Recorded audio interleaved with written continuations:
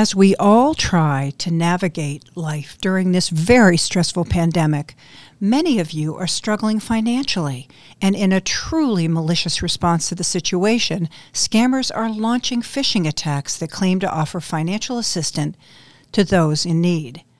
I'm Robin Saunders, and this is CyberSafe Seniors. This is what happens. You receive an email that looks like it's coming from your local government, and it states that you're eligible to receive financial aid. You get excited. And yes, you guessed it. You're asked to click on a link in the email for more information. If you click on the link, you'll be taken to a phony government website that can look quite real. Remember, it's the job of the hackers to make you think that you are on an authentic site. The site asks you for your personal information, including your Social Security number, and once you've provided the information, the site claims that you'll be contacted regarding your aid. But don't be fooled. Anything that you enter here is sent directly to the cybercriminals.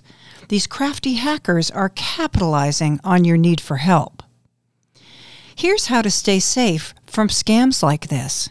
First, never click on a link in an email that you weren't expecting. Even if the sender appears to be a legitimate organization, the email address could be spoofed.